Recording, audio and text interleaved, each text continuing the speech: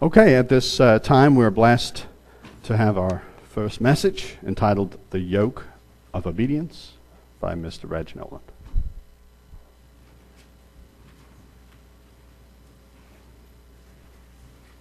All right. Interesting, I'll be talking about one of the most ancient devices here today, but I'll be using high technology to do it. And Matt's threatened that the blue screen is going to go out if I'm in the middle of the thing, so we'll see how that happens. All right, Yoke of Obedience, okay?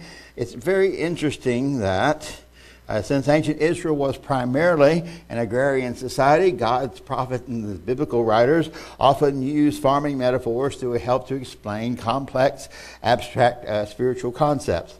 The yoke was one such metaphor. Now, for all of you who are city slickers or young folk who've never seen such a yoke, even Mr. Gregory didn't recognize when I brought it in here for him. A yoke was a force multiplying device that was used to capture energy and strength and of animals and harness it to do work, although it's also used on human beings, particularly slaves, as a tool to multiply mechanical advantage. It's usually made of wood, and it consists of a crossbar with collars to go along for it.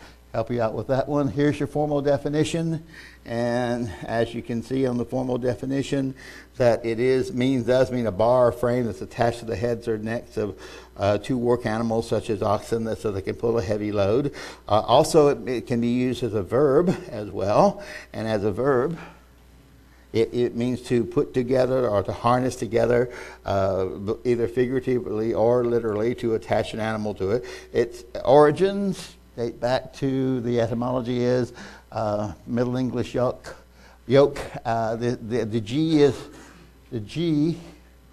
let's see if I can find it again. There it is. Okay, the G here is actually pronounced as a Y sound. It's an Old English yo. So it's a yoke as well. First known, but used well before the 12th century.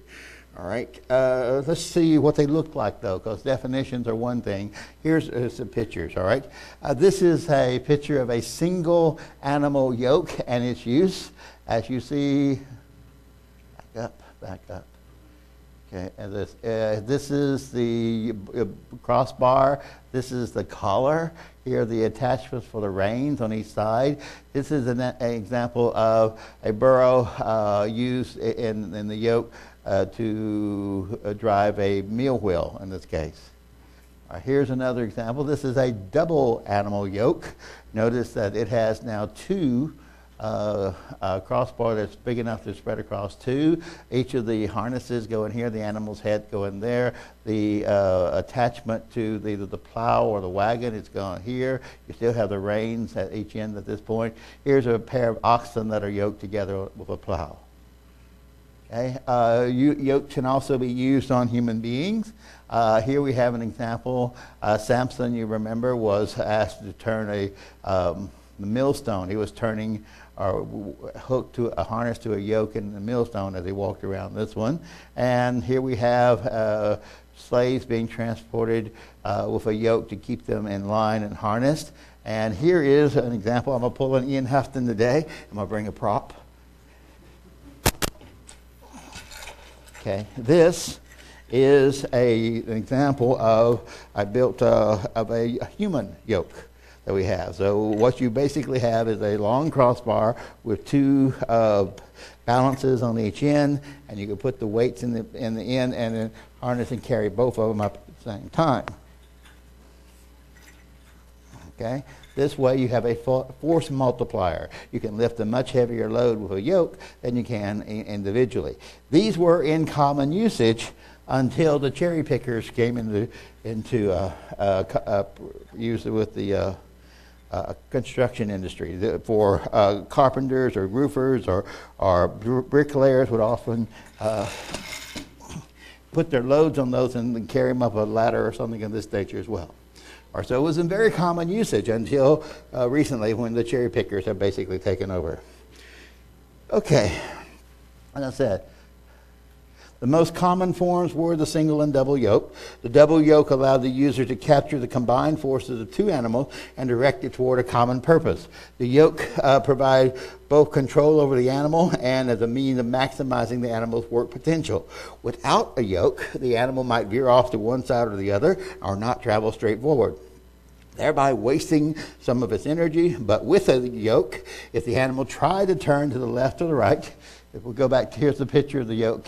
In this case, if the animal tried to turn to the left or the right, either way, the collar itself, this one would press against his flesh and cause him a little bit of discomfort, a little bit of pressure, so it would come back and line up straight. The yoke was loose fitting, so it did not cause injury to the animal, but it merely redirected his energy with general pressure if he should happen to veer from the straight and narrow path. The yoke was most commonly used to plow a field, to haul loads on a wagon, to carry a load balanced between two parts like I just demonstrated to you, or to turn a shaft in a mill. When it was used for plowing or for hauling, the driver would attach the reins to the yoke to control the direction of the animal and attach the plow or the wagon tongue to that center ring that I just showed you to capture the energy of the wagon. Thus, with a simple tug of the reins, a driver could easily control animals much, much larger than he was. Understanding how this yoke worked, its purpose, and its uses will give us greater insight into its use as a metaphor for God's guidance. Now, all yokes are burdens for beasts to carry, but compared with the size of the beast, the yoke is relatively small. But just as a small rudder can turn a mighty ship, so can a small yoke turn a mighty beast. Thus, with a yoke, a relatively small human, say of 80 to 150 pounds, can control animals that weigh thousands of pounds, such as horses, oxen, donkeys, cattle, etc. Although some yokes are merely tools that multiply mechanical advantage, most yokes are yokes of obedience, designed to control and domesticate the thing, whereas a man or a beast that is yoked. It is a training tool that uses operant conditioning as its modality. Okay. Now, this is the lever itself. The yoke is essentially a lever. Any of you who worked with construction or like knows what a lever is. Anyone who's gone through physical science knows what a lever is. A yoke is essentially a lever with its fulcrum at the neck of the beast and the reins tied at the end of the yoke. The collar is mounted midway in between. When the driver tugs on the reins, the force is magnified proportional to the lever arms. Here are the lever arms. So the distance from here to here and the distance from here to here, they're in ratio, and that tells you how much force. So a small tug out here is a great force on this port right here, and it makes the animal move in whatever direction you want to go. To avoid the... When the driver tugs on the rein, that force is magnified proportional to the lever arm length and is transferred to the collar, which then presses against the neck and shoulders of the beast, putting unwanted pressure on the beast at these points. To avoid this pressure, and again, it's not painful. It's a loose-fitting yoke. It does not harm the beast in any way. But to avoid the pressure, the beast turns its head, and as goes the head, so goes the body. Thus, a small boy could even turn a team of yoked oxen. The yoke also keeps the animals walking straight, for otherwise they would try to turn their heads, and as the head goes again, so goes the animal. The animal always takes the path of least resistance and walks straight ahead, unless walks straight ahead, and that's why it keeps the yoke is a domesticating device using pain and pleasure as a conditioning tool. Now, many women are already well familiar with this technique. Okay, pain and pleasure. They're familiar with this strategy as they commonly use it to domesticate their husbands during the first couple of years of marriage. Men who may quite honestly be beastly before the wedding day will become civilized and compliant before the end of the honeymoon year if the marriage is going to last. Many men will still actually believe that they, as husbands, are actually making the major decisions for the household, but we all know that the wife is just letting him believe that those decisions are his idea, male ego being as fragile as it is. But I digress. Or do I? So back to the yoke. Speaking of marriage, the yoke...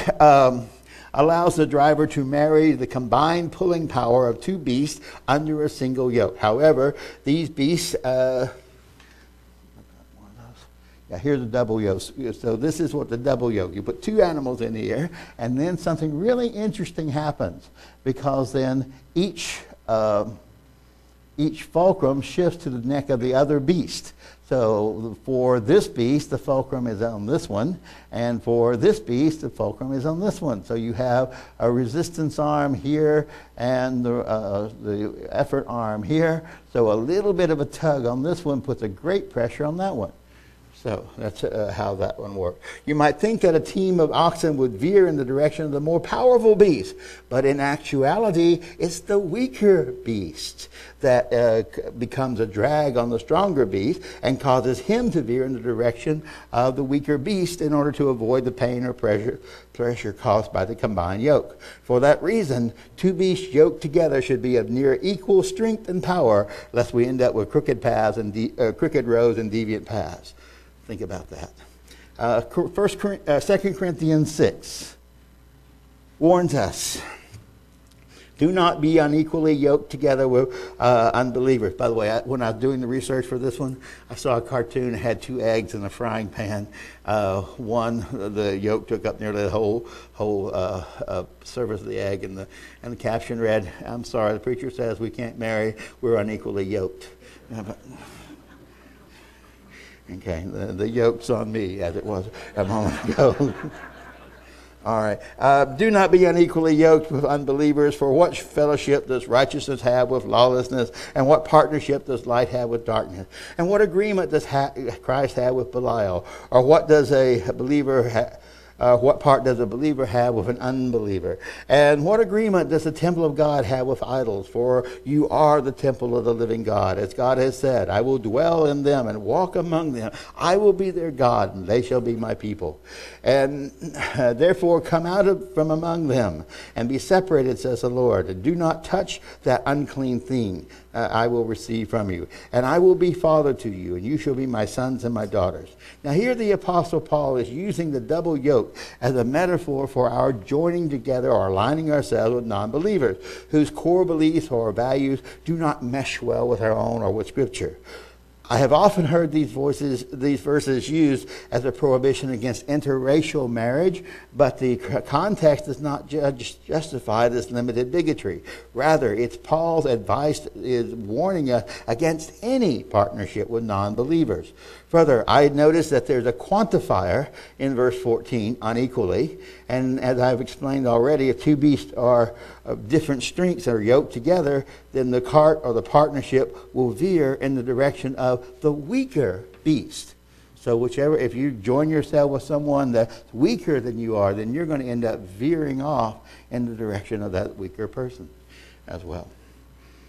Okay. Where else and how else does Scripture use metaphors? The yoke was used as a counting unit in many cases.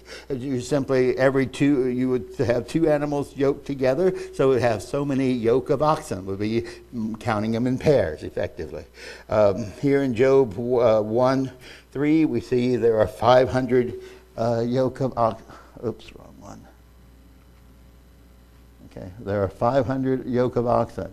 Down here we have 1,000 yoke of oxen when it was double. This was before his trials, and this was after when God restored to him double every amount that he had before. Okay, even in the New Testament, I have bought 5 yoke of oxen. So it could be used as a counting unit as well. Today we might count them the same way. Today we might count how many married couples are in the house. A married couple consists of one husband and one wife, or at least it used to. A couple is simply a convenient way of counting pairings, fully acknowledging that the actual number of people counted is twice the number of couples. The yoke is most commonly used, though, as an image of slavery, of bondage, and of subjugation. Many slaves were literally yoked to wagons or the millstones to harness their manpower, while others carried a yoke around their necks or shoulders to lift heavy burdens, like I demonstrated. So the yoke became an image that represents all of slavery. A yoke becomes an image of slavery and controlled by another person inherent in that slavery. Conversely, breaking of the yoke was an image of freedom regained. A yoke of iron is one that is particularly harsh.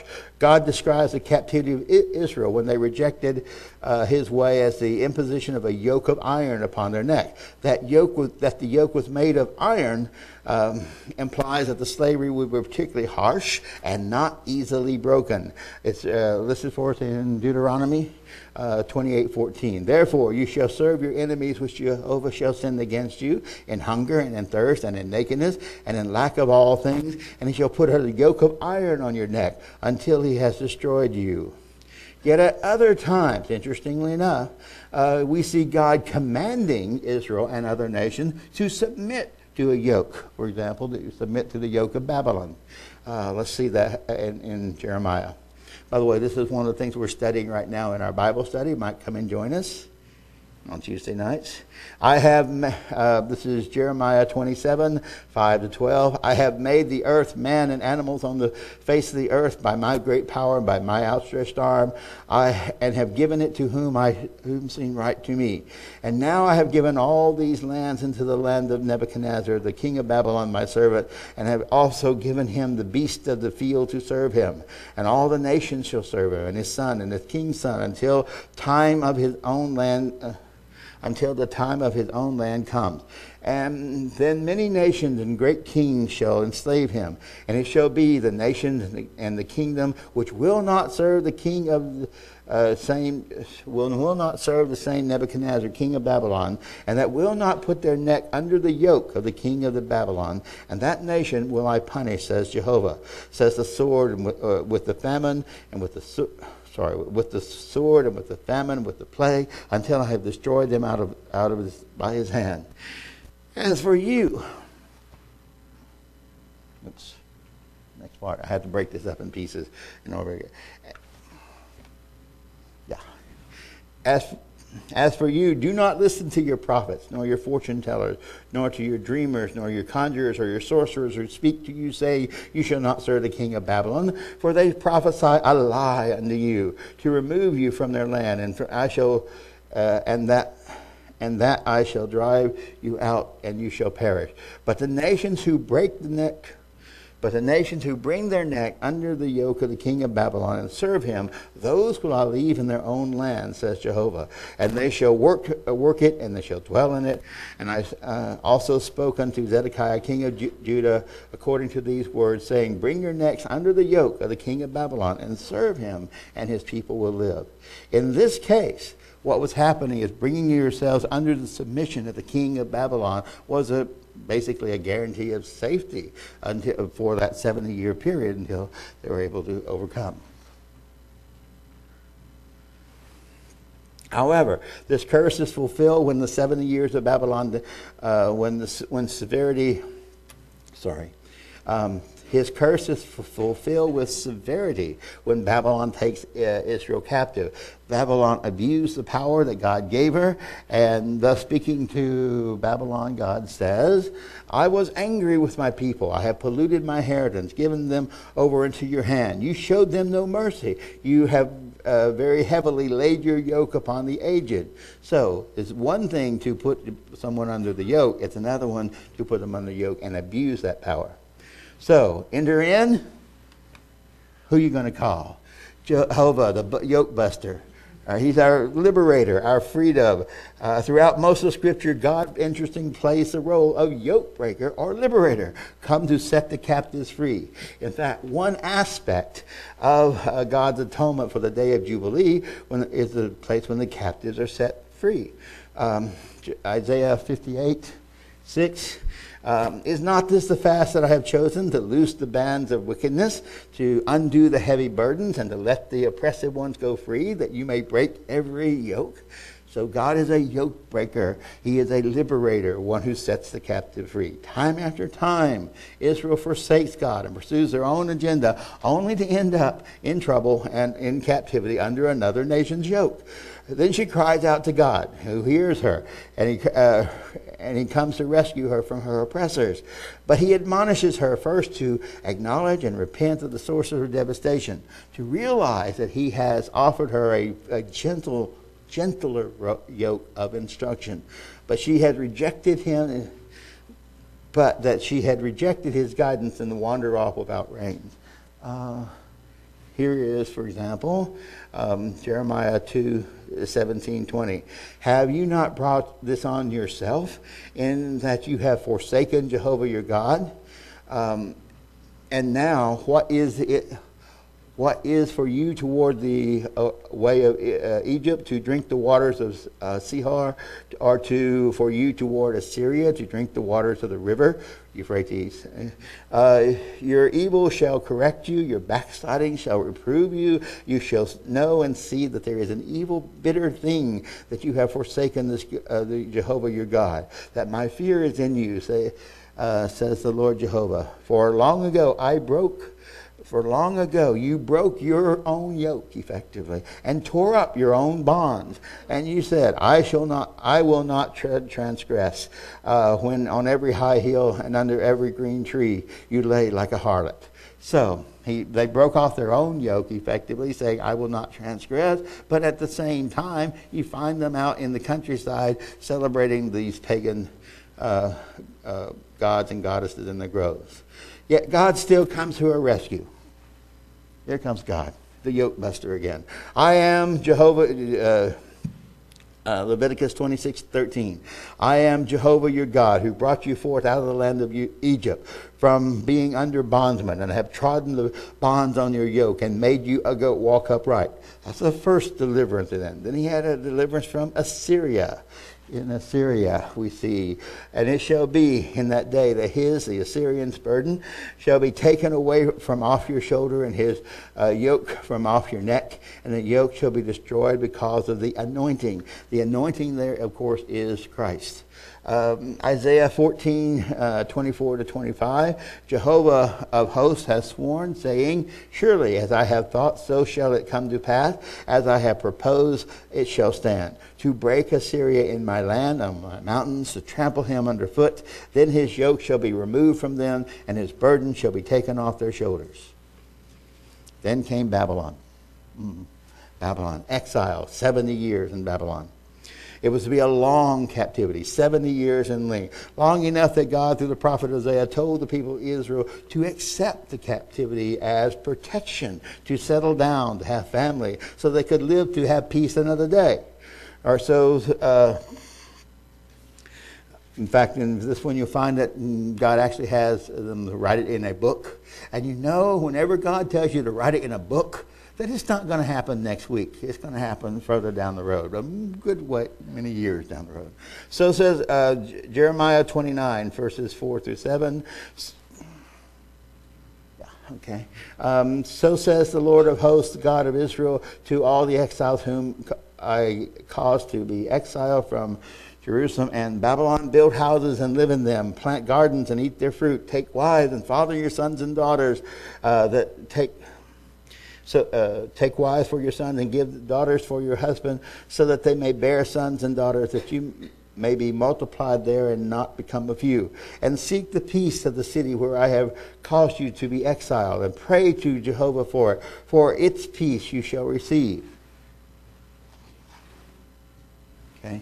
And the second part of this passage, for so says Jehovah, when according to my word 70 years have been fulfilled for Babylon, I will visit you and confirm my good word to you and bring you back to this place. For I know the purposes for which I am purposing you, says Jehovah, purposes of peace and not of evil, to give you a future and a hope. Then you shall call on me, and you shall go and pray to me, and I will listen to you, and you shall seek me and find me, and you shall search me with all of your heart, and I will be found by you, says Jehovah. I will turn away all your captivity. I will gather you from all the nations and from all the places where I have driven you, says Jehovah, and I will bring you again unto the place where I caused you to be exiled.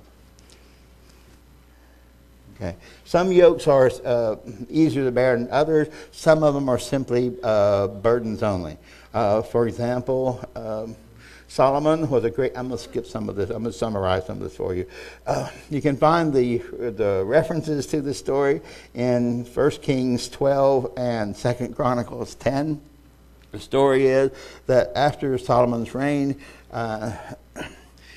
the people Rehoboam ascended to the throne, the people pleaded for him to remove the burden, the tax burden that Solomon had placed on them. And instead, Rehoboam says, "You think his was hard? Mine's going to be much worse." Let me go to the last scripture on this one. Okay, look at the last scripture on this one. This is a passage from 1 Kings 12. "And now my father loaded you with a heavy yoke, and I will add to your yoke. My father has whipped you with whips, but I will chasten you with scorpions, chastise you with scorpions." The yoke here, the yoke is used as a metaphor for taxes in Acts 15:10, for example, we see, "Therefore, why do you tempt God by putting a yoke on your neck? The disciples, a yoke that neither your fathers nor we are able to bear." This yoke was the yoke of circumcision of adult males who attempted to enter, or be Gentile converts entering the church. Okay, that's something that not even the Israelites would bear. That's a yoke of punishment, of obligation that they wouldn't even bear. Okay, but neat thing is, my Redeemer lives. Fortunately for us, the same God of the Old Testament, because became the Jesus of the New Testament, and is still our yoke buster. He's still the yoke buster, now liberating us from the bondage of sin. Paul tells us in Corinthians, "Stand fast, therefore, in the liberty which which Christ has made us free, and do not be again held in with the yoke of bondage." This is a yoke of our own making. It is a yoke of our own making. It is, as Jeremiah laments, this yoke is a yoke of bondage that is not imposed upon us from without, but is one of our own construction. For it is our own sins that form this crossbar and collars. Lamentations 1:14, "The yoke of my transgression is bound by his hand." Notice it is a yoke of my transgressions. So it is his own sins that is forming this yoke. And Paul affirms this later in Romans 7, 21-23. "I find it a law then, when I do right, evil is present with me. I delight in the law of God according to the inward man. But I see another law in my members, warring against the law of my mind, and bringing me into captivity." Again, that's that idea of bondage, of yoke. "To captivity to the law of sin being in my members." Apparently, we human beings, oops, this thing goes too fast.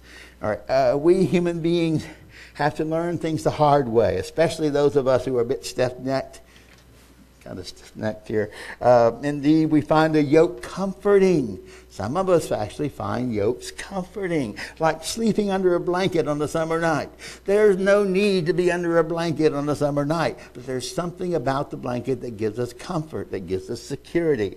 We don't really need it for warmth, but we would feel exposed and vulnerable without it. The blanket gives us comfort. Just so some of us feel more comfortable with a yoke of restrictions and rules and responsibilities that come with freedom. We've placed extra restrictions on ourselves that God never intended, such as restrictions on food, on movement, on washings, on associations, on other pharisaical limitations, perhaps maybe to feel more righteous, perhaps just for the comfort and familiarity of that warm blanket of conformity and conventionality. Likewise, this yoke of sins to which we have been in bondage for so many years has become more comfortable than the freedom that is afforded us through Christ and the breaking of that yoke of bondage. Christ would have us take on his gentler yoke. He says, "Come unto me, all you who labor and are heavy laden, and I will give you rest. Take my yoke on you and learn of me, for I am meek and lowly in heart, and you shall find rest in your soul. For my yoke is easy and my burden is light." Further, even though Christ has liberated us from our yoke of sin, we may still experience what I'll call a phantom yoke. A phantom yoke. Much like a soldier with an amputated leg may still experience an itchy toe. While Christ has broken the yoke of bondage off of our necks, of our stiff necks, we may still feel the effects of our sins upon our lives long after he has broken and set us free. In our habits, in our attitudes, in our behavior, so that like Paul, we find ourselves doing exactly what we don't want to do. as we do in prayer. There is a future yoke of captivity. You can read about that in Jeremiah 30, one of our studies that we've been doing recently, 2 through 6 and 7 through 10. I'm going to go ahead and skip to my conclusion now. We are all under some kind of yoke of obedience, whether it is a physical yoke or the oppressive yoke of tyranny or military dictatorship or the bureaucratic yoke of government or the economic yoke of a job or the social yoke of a family or the guilt yoke of our own sins or the lawful yoke of Christ.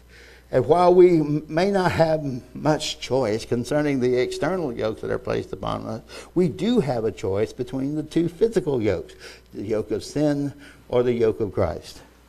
Let's get to that one. It's our choice. It's our choice. Deuteronomy 30, 19 through 20. I call heaven and earth to record today against you. I have set before you life and death, blessing and cursing. Therefore, choose life, so that both you and your seed may live, so that you may love Jehovah your God, and that you may obey his voice, that you may cling to him. For he is your life and the length of your days, and so that you may dwell in the land that Jehovah swore to your fathers, to Abraham, to Isaac, to Jacob, and to give it to them. But, as Christ warns us, we cannot support both. No servant can serve two masters, for either he will hate the one and love the other, or else he will hold to the one and despise the other. You cannot serve both God and mammon. So, let us be receptive, then, to the guidance and the yoke of Christ, to turn at his tug on the reins. Look at what Jeremiah 31 says. Jeremiah 31. I have surely heard Ephraim bemoaning himself thus. Thus thou hast chastened me, and I was chastened. And as a bullock is unaccustomed to the yoke, turn me, and I shall be turned. So he's saying, turn me, God. This yoke is on me. Your guidance is on me. Turn me, and I shall be turned. For thou art the Lord my God. Surely after that I was turned, I repented, and that as I was instructed, I smote upon my side. I was ashamed, I was even confounded, because I did not bear the approach of my youth. So, let us repent then, and accept the yoke of Christ, lest we end up in a ditch.